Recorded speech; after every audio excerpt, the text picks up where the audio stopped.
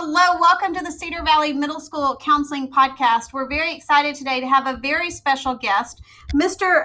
Greg Walker is a flight controller working at NASA Mission Control in Houston. And I consider this a very special guest because Mr. Walker also is a former Cedar Valley Middle School student. He went to Great Oaks Elementary, Cedar Valley, and graduated from McNeil High School. So, Mr. Walker, thank you so much for joining us today. So can I ask you, can you tell us about your job and a little bit about how your path to get to this career? Hello, thanks for having me on. Sure. So tell us a little bit about what you do and how you got there. So I'm a flight controller at NASA. I work mostly on the International Space Station. So if you've ever been to NASA Johnson Space Center in Houston and you go on the tour and you see the mission control room, I'm one of the people that sits at one of those consoles. And so the International Space Station has been in orbit around the Earth for approximately 20 years, and we've had people living on it since the year 2000, which is crazy. And so everyone in that room, my console included, is responsible for just making sure the station stays flying and that the astronauts have life support and that they're supported in everything they need. That sounds like a very interesting career. So I'm going to start asking some of the questions that the students submitted, and I don't know if you know everything on here, but I'm going to ask them anyway. So, so one of the first questions, and this was a question I got from multiple students, was what is it like being in zero gravity? And I know that you're on the ground, you're not in the zero gravity, but can you describe that maybe a little bit? So I have not experienced zero gravity. I don't get to go up with the astronauts, which is probably good because I get motion sickness and that just wouldn't be a good combo. But we do get downlink video from the crew that helps us be able to interact with them so they can do science experiments or do maintenance or whatever it is they're working on. And casual things that they do, they'll be having their glass they're sipping out of, and then they'll just let go of it and it's just hanging next to them. They don't have to put it on a table or anything. And you see them moving through the module, and the longer the crew is up there, the more comfortable they get. And so you'll see them just like zooming past the camera feed because they're just comfortable just moving around. That's just how they're living now. So another question that I received from a student was, when do things get the most stressful for you? Good question. So to get the certification to be a flight controller, we have quite a bit of training just to make sure that whatever happens, you're ready for it. Mm-hmm. And my console ethos is responsible for life support, internal cooling, and then we're also in charge of emergency response. Wow. So that could get very stressful at times. Yes. And we do simulations. They're 8 hours long. They have the full flight control team, a flight director, and people pretending to be crew. And basically the instructor team just has a bunch of malfunctions and make sure they're really difficult for 8 hours to test you and make sure you can work on your flight controller skills. And at the end of a lot of those simulations, they'll have emergency events happen that my console has to lead. And they're very realistic, and those can be pretty stressful. But the goal is, if it happens on orbit, you need to be able to be ready to perform. Mm-hmm. So another student submitted a question: how hard is it to get a job at NASA? So my path, I feel like I kind of got slightly lucky to get my job. I was applying towards the end of college, doing a bunch of interviews, and one interviewer I just connected with. And once you get your foot in the door and then you get on site and you get to meet people, no matter where you're interviewing, I feel like that's always very beneficial. You can actually have the face-to-face interaction. But most people I work with end up getting hired by NASA through their Pathways internship program. So like when students are in college, they can intern at NASA? Yes, and I believe they might have some high school opportunities as well. But you go on NASA's website and you find the page about their internships and co-op opportunities. And the difficult thing about pathways is they only have it open for like a week or two. So you have to be ready for when the application comes out, and then you submit it. And they take lots of interns. Okay. And once you're in the intern pool, you're basically on the short list of these are the people we're going to try and hire. Very good. Very good. So what is it like working for NASA? Some of our students want to know. For the most part, when I'm not on console, it's just like a regular day-to-day desk job. I'm kind of like desensitized from some of the things I'm doing. But then when I like take a step back, for example, when the Demo 2 mission went up a couple months ago, the first crew launching from U.S. soil on a SpaceX vehicle, first time since 2011 we've done that from U.S. soil. That I kind of took a step back and I was like, wow, I have all this inside information seeing how this happened, but you still appreciate, wow, it's like a big, cool moment for the country. And you get to be a part of that history. That's amazing. Yeah. So another student, go ahead. Another student asked, what type of academy and courses did you take at Cedar Valley and McNeil High School that maybe helped you on your path? Let's see. At Cedar Valley, I was in the advanced math classes, and then at McNeil, I did the STEM program. Okay. So didn't you do the engineering academy, if I remember correctly? Did you graduate with that?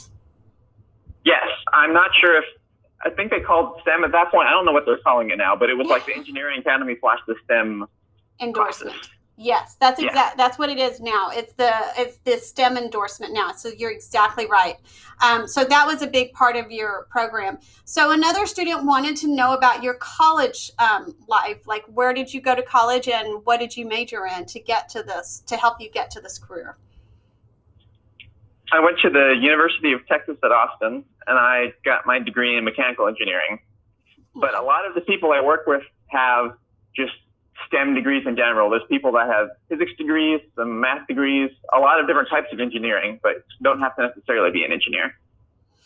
So there are different things that you could do to do that. Yes. So another student asked, and thank you for taking the time to answer all these questions, by the way. There were a lot of questions submitted. They were very interested in what you do. What are you doing now when there's a pandemic? So some of the students felt like, are we not flying in space right now when there's a pandemic? But I think we are, correct? We are. So whenever we're working on, whenever I have a console shift, which is when I'm actually sitting in mission control flying the space station, we still have to go on site because the critical assets you need to be able to transfer the spaceship only live on site at JSC. Okay. So for those weeks, I am in the building. Everyone's still doing the whole, you're wearing your mask, you're staying far enough apart. Our desks, our consoles are spaced out enough in the control room that we're still meeting good COVID regulations. But when I'm not on console, everyone is still teleworking from home. I brought my monitor setup and all of my like my computer and stuff, and it's like sitting on my desk here at home, and I use that when I'm not actively on console. And someone has to be monitoring the space station 24/7. So you might be could you be on weekends or night duty? Yes. My current certification, I usually end up either on the midnight to 8 a.m. shift, and you work 7 days in a row, or I'll be working the 4 p.m. to midnight shift. Wow, that's crazy. So, some of the things that we don't realize, that it's not just a 9 to 5 job, that the space station has to be monitored at all times. It does. Yes, it does. So I'm trying to go through some of these questions. There were so many of them submitted. So one of the students wanted to know if and when NASA is going to Mars. That may not be your area. No, I'm mostly working on the International Space Station side and not exploration. But I know there's plenty of people in my group and a ton of people at NASA that are working on that very question, working on a lander, working on the systems that will get us there. Okay. What NASA's building is the SLS rocket and the Orion capsules. And it's going to go to the moon, but that technology is what we're going to use to build on to take us to Mars. Okay. So another student wanted to know, how long does it take to become a flight controller? Let's see. I started in September of 2017, and I got my first cert about a year and a half after that, which was a backroom cert. And now, 1.5 years after that, I got my front room cert, which is the people you see in mission control. Okay, so can you tell us a little difference about you talked about the backroom certification and the front room certification. What is the difference in that pathway? So the front room certification, you'll be there. There's someone in the front room 24/7 for my console and a couple other consoles. And if you're in one of the off hours, like midnight to 8 a.m. or 4 p.m. to midnight, you probably don't have a backroom, so you're just there by yourself. The whole Ethos console responsibility is yours. Okay. When the backroom cert, they come in and support for more complex dynamic ops, which would be just something during the normal hours. We try and schedule more complicated things during regular working hours, so engineering support and more people can be tied in. Mm-hmm. And so the backrooms come in and you're just supplementary support. You can help command. You just have more situational awareness when you have two people there. Okay. So it's like a backup to the mission control station. Correct. Correct. Okay. And so do you have to, when you're working towards a flight controller, do you have to be a back room first before you're in the actual front room mission control center? Yes, I went through training to be a backroom first, and then once I'd done that for a couple months, then I started training to be a front room. Okay. So what do you think you love most about your job? Getting to interact with the astronauts is super cool. You'll have so a lot of the reasons they'll interact directly with us will be like a maintenance activity. Some of my hardware that is keeping them alive is maybe broken and they're having to fix it. But then the little moments of like, we're who they interact with the whole day. And so when you have like the little human moments of like them saying something silly that happened to them, or like we'll still support on Christmas. And so if I'm on their Christmas, we're sharing Christmas Day like with the astronauts. And that's pretty cool. That is pretty cool. So a couple more questions, Mr. Walker. First of all, what extracurricular activities? We always talk to our students about they need to develop the whole person and not just sit behind a desk and study. So what extracurricular activities did you participate in, say, through middle school and high school and college? I was in the band actually all the way through college. I was a percussionist. And then I also did a couple societies in high school as well. I was in, I think, Mu Alpha Theta, which was a math honor society, and then NHS, which is National Honor Society. And if memory serves me correct, you're also an Eagle Scout, so you participated in Boy Scouts through. Yes, that is also true. Yes. So, like I said, we always try to work to explain to our students how important it is not to just be studying all the time, but always build that resume with those extracurricular activities to help you show that you can work with other people and build that all-around person. So one last question I have for you is, do you have any words of wisdom or advice for our students as they're, especially our 8th graders that are going to be choosing their high school pathways in a couple of months, if they're interested in the STEM fields? Words of wisdom. Don't join a field just because you feel like it'll have better career prospects. Do a field that you are interested in and you will enjoy. That's what they tell a lot of people who apply to be astronauts is they take astronauts from engineering fields, from literature fields, from science fields. They take them pretty much anywhere.